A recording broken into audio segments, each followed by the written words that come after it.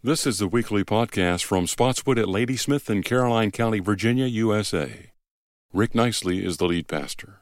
If you will, go ahead and turn to the book of Acts, chapter 1.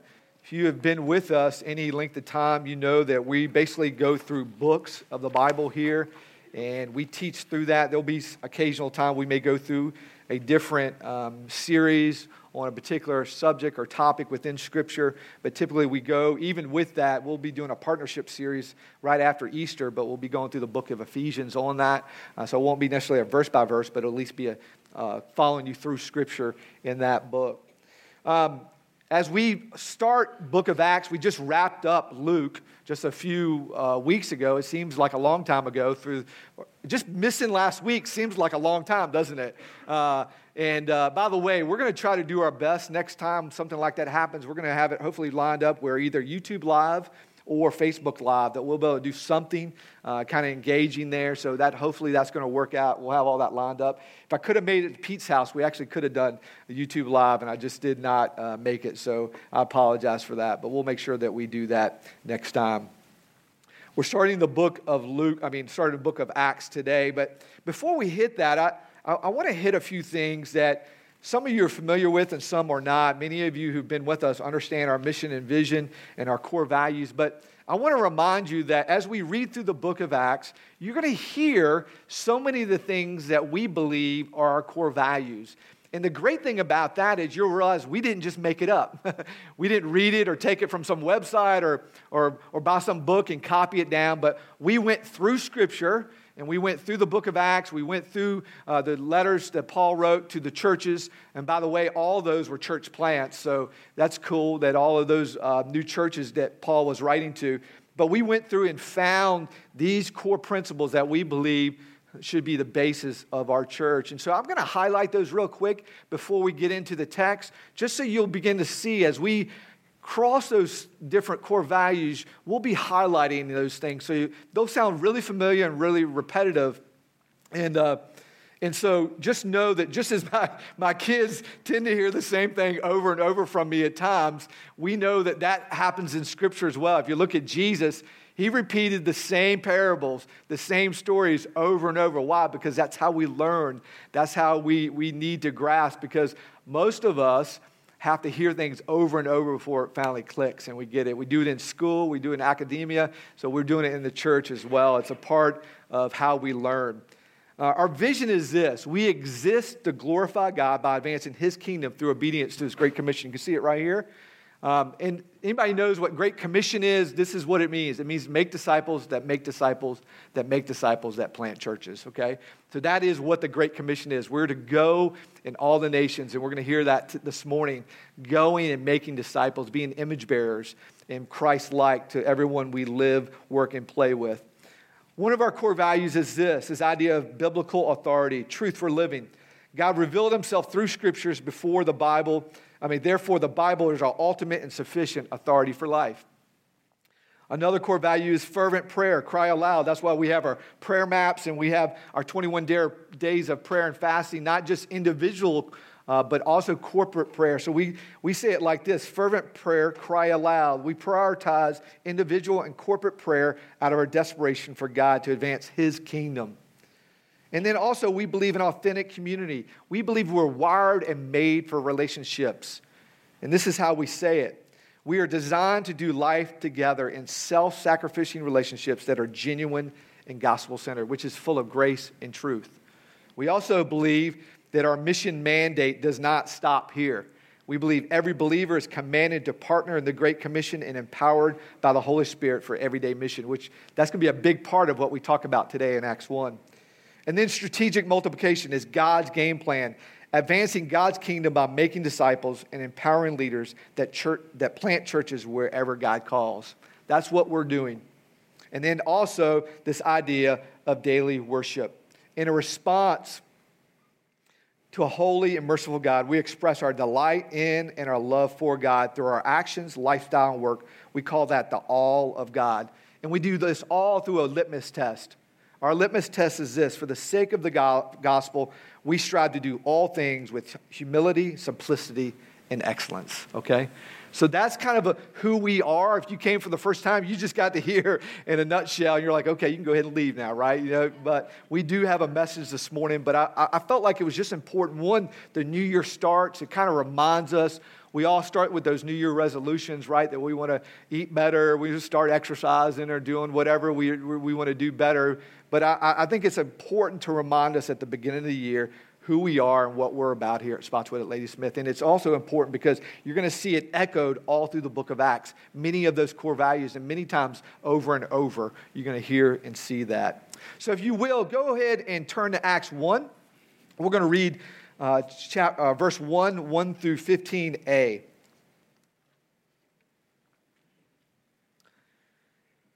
In the first book, O Theophilus, I have dealt with all that Jesus began to do and teach until the day he was taken up, after he had given commands through the Holy Spirit to the apostles whom he had chosen. He presented himself alive to them after his suffering by many proofs, appearing to them 40 days and speaking about the kingdom of God. And while staying with them, he ordered them not to depart from Jerusalem, but to wait for the promise of the Father. He said, "You heard from me, for John baptized with water, but you will be baptized with the Holy Spirit not many days from now." So when they had come together, they asked him, "Lord, will you at this time restore the kingdom of Israel?" And he said to them, "It is not for you to know times or seasons that the Father has fixed by his own authority, but you will receive power when the Holy Spirit comes upon you, and you will be my witnesses in Jerusalem, in all Judea and Samaria, and to the ends of the earth." And when he had said these things, as they were looking on, he was lifted up, and a cloud took him out of their sight. And while they were gazing into heaven as he went, behold, two men stood by them in white robes and said, "Men of Galilee, why do you stand looking into heaven? This Jesus, whom was taken up from you into heaven, will come in the same way as you saw him go up into heaven." Then they returned to Jerusalem from the mount called Olivet, which is near Jerusalem, a Sabbath day's journey away. And when he had entered they went up to the upper room where they were staying. Peter and John and James and Andrew and Philip and Thomas and Bartholomew and Matthew and James and son of Alphaeus and Simon the Zealot and Judas the son of James. All these were one accord, were devoting themselves to prayer, together with the women and Mary, the mother of Jesus, and his brothers. In those days, Peter stood up among the brothers. The company of the persons was in about 120. I want to kind of go back a little bit with Acts, because what you need to understand is this. The book Luke Acts is really a two-part of one really writing. So we have Luke, who was the writer of Luke, and we also have Luke, who was the writer of Acts. So basically, if you read the beginning of the book of Luke, you see this idea of Theophilus, right? And so it's this idea that it's really 2 volumes of one work. So we need to understand that. And Luke was the author. That he was a traveling companion of Paul. And traditionally, it was known as the Acts of the Apostle. But I think it's better probably defined or labeled really the Acts of Jesus and his Spirit, because we see right here it says, "And I produced my first work about all the things that Jesus began to do and teach, but now about what he continues to do and teach." So it was about what he had done, but now what he is continuing to do. The great thing is we are a continuation of that story as the church. So we get to be a part, if you will, of Acts, kind of, if you will, in Acts 29, another chapter in the life and work of Jesus and his church. So we get to be a part of this. Now also, we need to understand Luke Acts is really summarizing this idea of the kingdom of God on earth as it is in heavens. That's what Jesus taught us in his prayer. He says, "Our Father who art in heaven, hallowed be thy name. Thy kingdom come, thy will be done on earth as it is in heaven." And what we see is, we see Jesus beginning to permeate heaven on earth. What does he do? He heals the blind. He calls the lame to see. He cleanses the leopard, right? He even raises the dead. In other words, he's bringing back life where there was dead things, where there was disease and the effects of the curse. He's bringing life. He's bringing heaven to earth. Ultimately, he's doing the greatest miracle, which is to take a heart of stone, heart of rock, that is completely enemy to God, and turn into a heart of flesh, who's something that was dead but now is alive, who was in darkness, now is in light. That is the ultimate miracle. So we see this happening. And also, as we read the book of Acts, we need to remember a couple other things. One is this. The book is both prescriptive and descriptive. What do I mean by that? I think if you take the book of Acts and you read through it and you say, well, we've got to do it exactly, everything the way the books of Acts did it, we got to do exactly just like that, then I would say that you're not correct. And why do I say that? Well, in the end of this chapter right here, it says that they're trying to replace another apostle, and what do? They cast lots. Have you ever been in a church where they cast lots for the next small group leader? I've never been there. Have you? Or the next elder? Okay. So my point is there are definitely things in here that are prescriptive. What I mean by that is we need to follow that. Okay. There's other things that Jesus, through the writings that basically what's happening is it's describing what took place, okay? So it's both prescriptive and descriptive. And we know it's a narrative because the Bible is made up of narratives, poetry, prose, discourse, but it's a narrative of telling the beginning works and the continuation works of what Jesus had began to do through his Spirit and his church. The book of Acts is also filled with signs and wonders and tongues and prophetic words and healing the sick and raising the dead. But listen, that is not the point of the book, okay? Understand that. That is not the point of the book. The point of the book is really we see the heart of the Scripture in Acts 1:8, where it says this, but you will receive power when the Holy Spirit comes upon you, and you will be my witnesses in Jerusalem, in all Judea and Samaria, and even to the ends of the earth, okay? It's incredible what God has done and what he continues to do. I think also we need to understand as we go into this is that there is a global message of Acts for us today, okay? And it's this. We get to share the gospel in word and in deed, in word and in action. Not just saying that we believe, but literally living it out.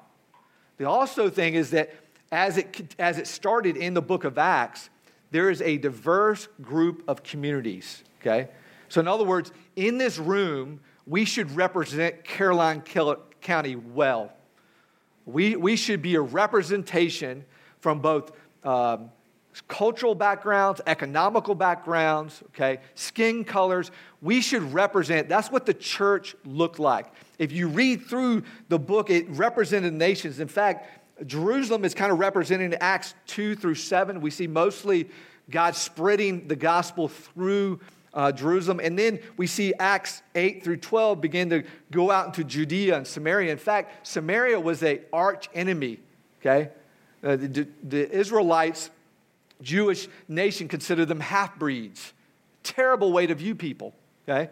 But Jesus began to even show them how wrong that mentality was when he was here on earth. And we see the gospel begin to spread. And then eventually we see, even through Acts 13-28, we see to the ends of the earth, see?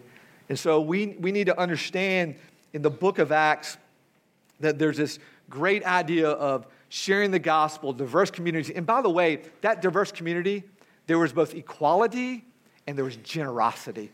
One of the things that blows me away when I look in the book of Acts is the generosity of the first century church. These were people that had very little, but they gave it all. I mean, they sacrificed greatly for the gospel. Guess what? And it wasn't just giving it to some ministry. It was actually giving it to people. It was empowering the people to do the work of the ministry. So I think that's a big part. And also what you see too is this idea of entrusting in the power and the guidance of the Holy Spirit. Some of the examples of the diversity is this. We see in this book that the gospel reaches to the four corners. We see in Acts 8 an Ethiopian eunuch. We see a Roman centurion in Acts 10. We see a lame person in lame men in Acts 3 and 14. We see a merchant woman in Acts 16. We see a Philippian jailer in Acts 16. We see members of the religious elite in Athens in chapter 17. We see magicians and sorcerers in chapter 19. In other words, the grace of God welcomes all people of all backgrounds to the kingdom of God. The good news is for everyone and for all nations. So I want to encourage you as we walk through this, begin to look for those opportunities, how we see the sharing of the gospel and word and deed, how we see the diverse communities, both equal and generous, and we also see the power and the guidance of the Holy Spirit through the first century church, which should be true of us today, right? Well, you've probably been waiting. That was a long introduction. So the big idea today is this. Jesus is leading his people, which if you're here and you're a follower of Jesus, you're a part of his people, the Spirit to go out into the world and invite all the nations to live under his reign. That is what he's calling us to do. And what do we mean by reign? What we mean by, and it's a word that we really is lost in our society today because of the context, really up to, probably several hundred years ago, that most places were kind of ruled and reigned by a king or a queen or some type of parliament or something like this. So this idea of reign and even lordship is kind of a lost thing in our society today. But understanding what we're talking about here is this idea that we're under the authority of Jesus Christ. And see, we need to understand when we accept Christ, we're not just getting Jesus to get out of hell. What we're saying is, Jesus, we love you because we know we desperately need you and we can't fix ourselves up. We can't clean ourselves up. So we literally give our lives. We sign the title of our life over to you and we say, you're in control. It doesn't mean we don't struggle with our flesh. It doesn't mean we don't struggle with things through that sanctification process, but it's this idea that we're signing over our lives to Jesus. We're saying, you're in control, I'm not. You created me, you know best. And so, and what happens is, even though we're made right before God through the work and the power of Jesus Christ and through his blood, we have to begin to live up to what God sees us as now, the perfect Lamb of God, because of the blood of Christ in our lives. We begin to walk in that freedom and begin to, each area God begins to clean up different areas. We unfortunately, the last couple of weeks have lived in a construction zone in my house, right? Right after Christmas, I think it was, or right before, I can't even remember now, but we knew there was a small leak in our bathroom upstairs, but it became a giant leak that came through our kitchen ceiling. And so we've had people in and out of our house for a solid 2.5 weeks. And so it reminded me yesterday as the guy had hooked up an outlet, which didn't work, so the other electrician had to come in and get it fixed. And it seems like we've probably cleaned the house like 5 or 6 times, which is good because your house is cleaner than it was before, but we have to keep cleaning it because we have to use the kitchen as dust, and we vacuum and wet mop and all kinds of stuff. So, but it reminded me yesterday as a guy named Louise was helping us, and he goes, I'm sorry I made a mess, and I said, no problem. And I just thinking how Jesus, I felt like the Holy Spirit was saying, Rick, there's still things in your life that I need to do this. There needs to be some renovation of your heart. There needs to be areas where I still chip away, and I'm going to bring things out that are dead. They need to be brought alive, and I need to vacuum things up and clean things and wipe things off. And listen, that's a part of what God does when we surrender to him under his rule and reign in our life. We are justified before God, but that sanctification takes time. So I want to introduce us to a few things as we talked about 1 and 2. As we go through verses 3 through 11, it's this idea of understanding King Jesus on God's kingdom. So what we see is this. We see Jesus, it talks about how Jesus went and he presented himself alive to them after his suffering and many proofs and appearing to them 40 days and began to speak about the kingdom of God. But even before that, we see Jesus beginning to restore the kingdom of God over the world. We talked about how God's kingdom is an upside-down kingdom. We just prayed in the back room. I love Matt's prayer, and he says, we serve a king who was homeless and didn't own a home. He was never married, never wrote any books. I mean, we have the Word of God, but he didn't physically write it, right? He never ruled any place on earth. He never owned anything, but we serve him as king. That's an upside-down kingdom, right? But he came to sacrifice for his life for us, to make peace with the wrath of God. And so he came to restore the kingdom of God over the world. He also is calling Israel to follow him and all the nations. We also see that he was enthroned by his death, burial, and resurrection. So we see Jesus, when he was raised on the cross, it said the King of Jews in 3 different languages. Because everybody that passed by was declaring his enthronement, because he was declared king by defeating death, sin, and the grave. And then we see Jesus in verse 4 saying, hey, we're asking you to stay because there is a promise of the Father that I want to give you. This is a promise of the Father who actually was promised all the way back in Isaiah 32, as well as Ezekiel 36 and Joel chapter 2. This is fulfillment of the prophetic hope that we have.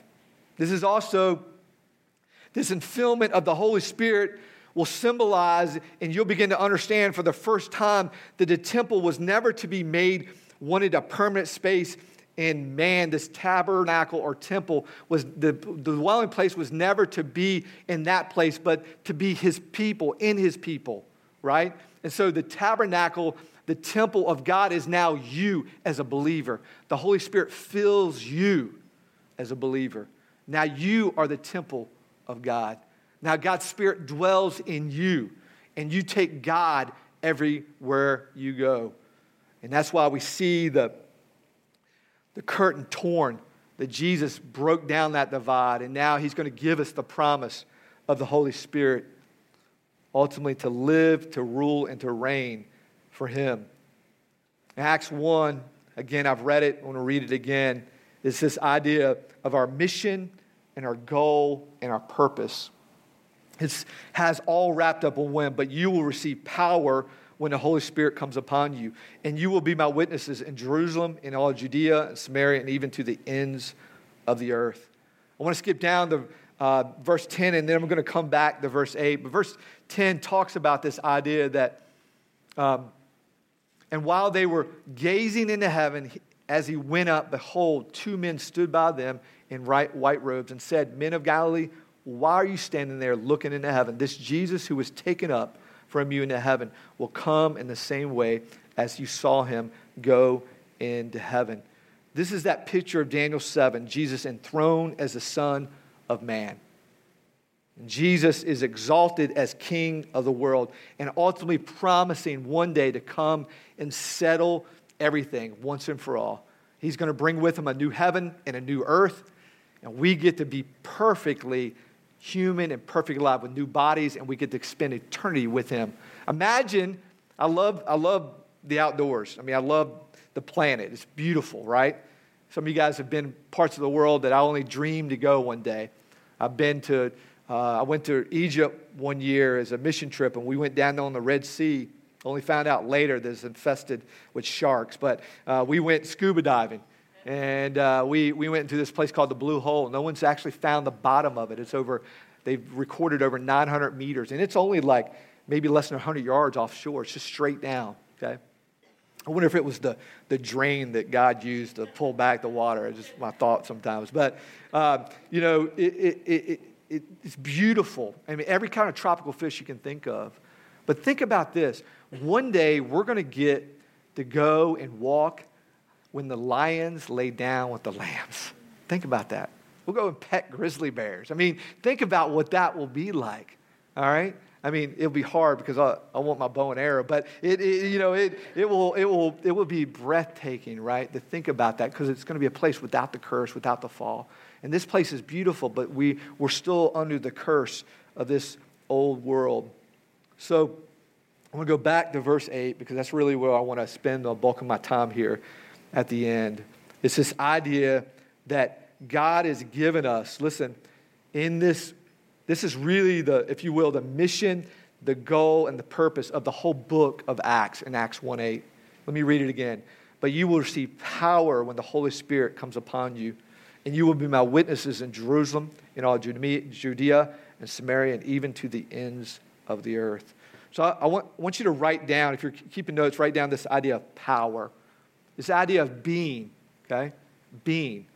We're this unstoppable force of God's movement, the church and the gospel, okay?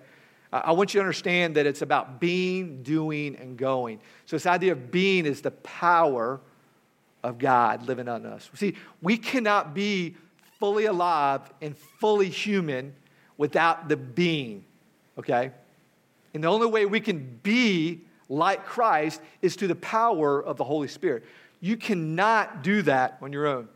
The scriptures say that Jesus is the vine and we are the branches. Unless we're plugged into the vine, we cannot bear fruit, right? It would be like if trying to bear fruit without the Holy Spirit living in you is like going over to one of these cork boards and just stapling live leaves on that cork board. Why? Over time, they're just going to die and flake off. It's not real fruit. It's artificial. So this is the reality. Unless the Spirit of the living God is dwelled in you, you cannot truly be like Christ. In other words, you cannot be what you were designed to be from the beginning, image bearers of the living God. We're to be image bearers of the living God.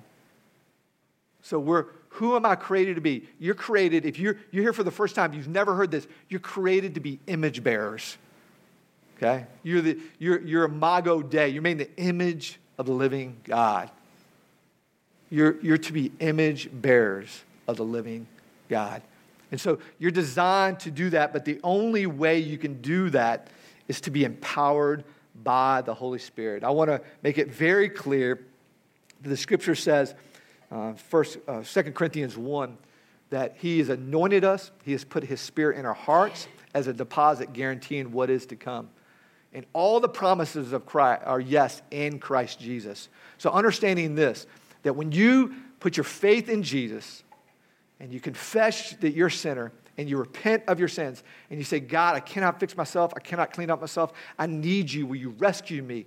Will you come into my life? I surrender to you. Okay? My Bible says that you confess with your mouth and believe in your heart that God raised him, that you will be saved. If it's with your heart that you believe and are justified, if with your mouth that you confess and are saved.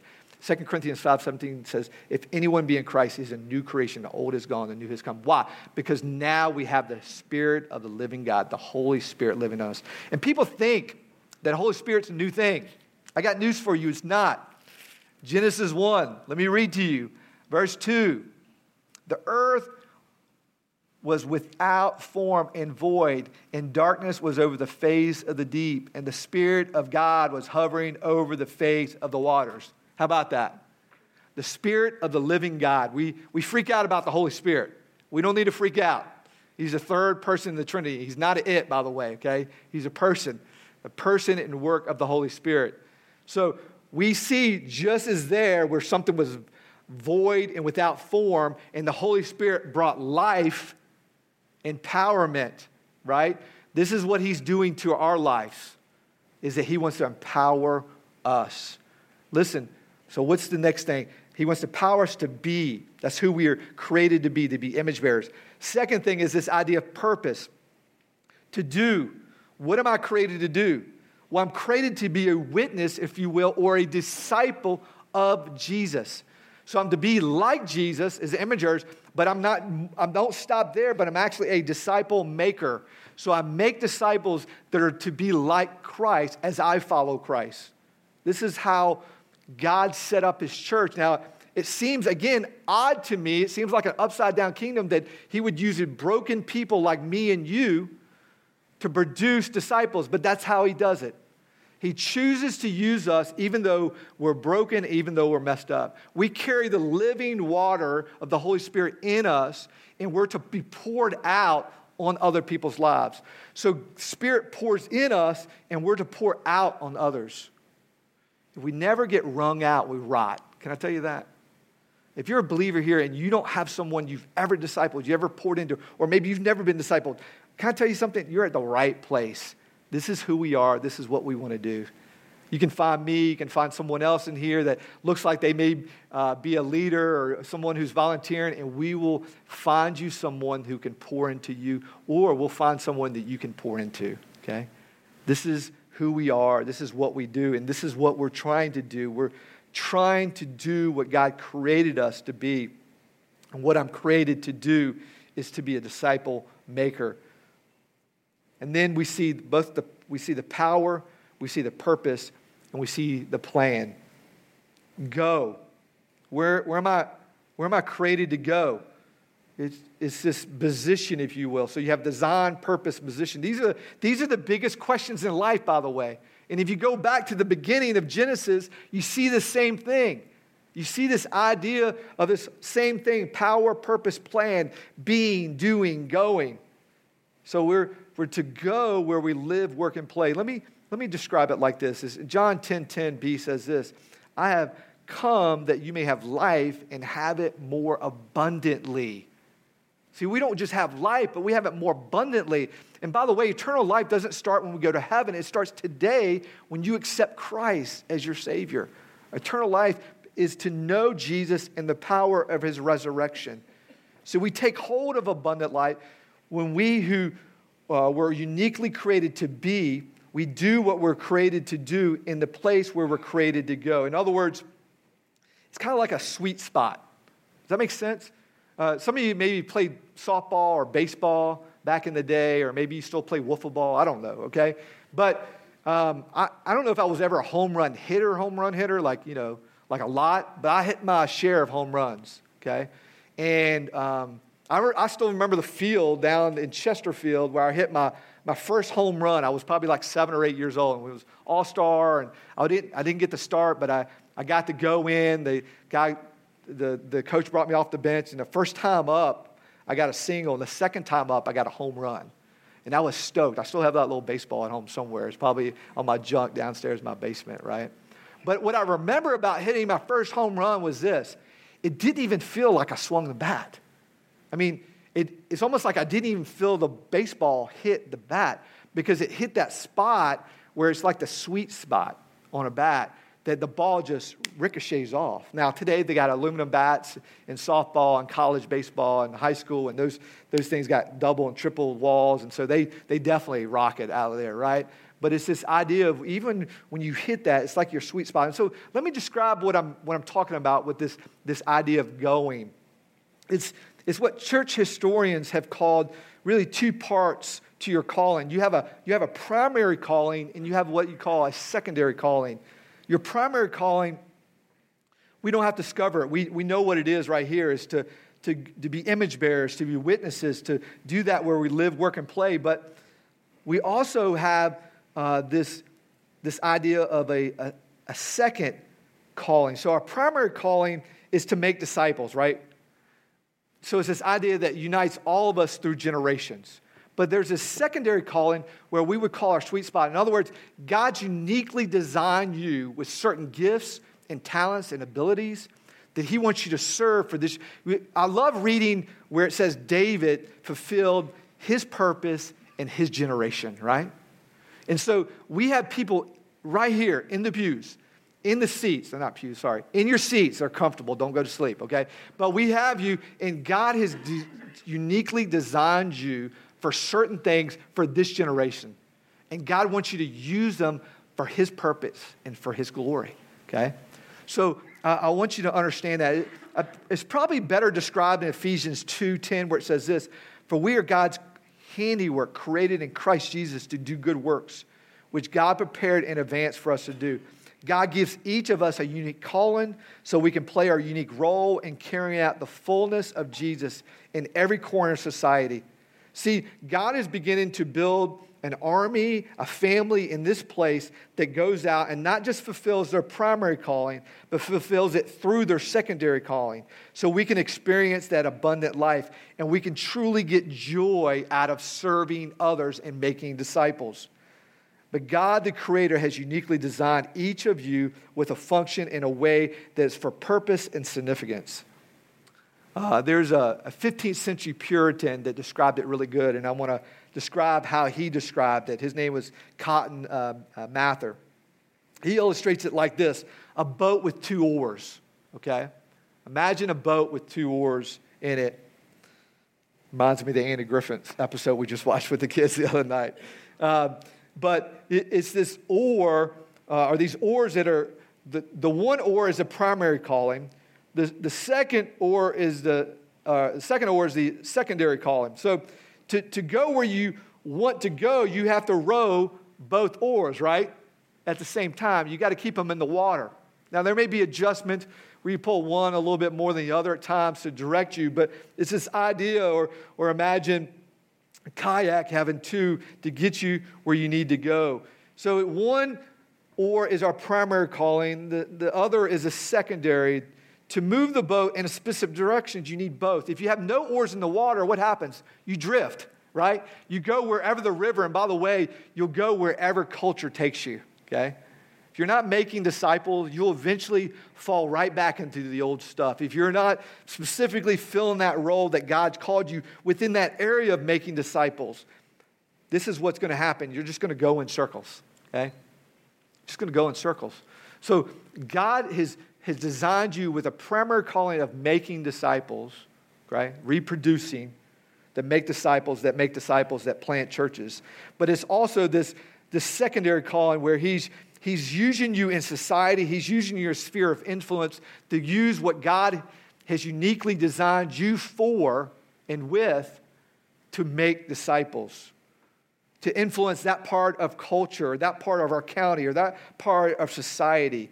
This is what God is calling you to do. So we have to have both a primary calling and a secondary calling. Our primary calling is to be disciples who make disciples. And our secondary is within the context of where we live, work, and play to fulfill those unique callings that God has on your life. There are some people, by the way, we're all called to go. It's where we go, okay? And some of us are called to be right here in this county, or to be within a certain industry, or to be a certain ministry. And others may be called to go around the world to reach a people group. But we're all called. And even within that, what I've found is this.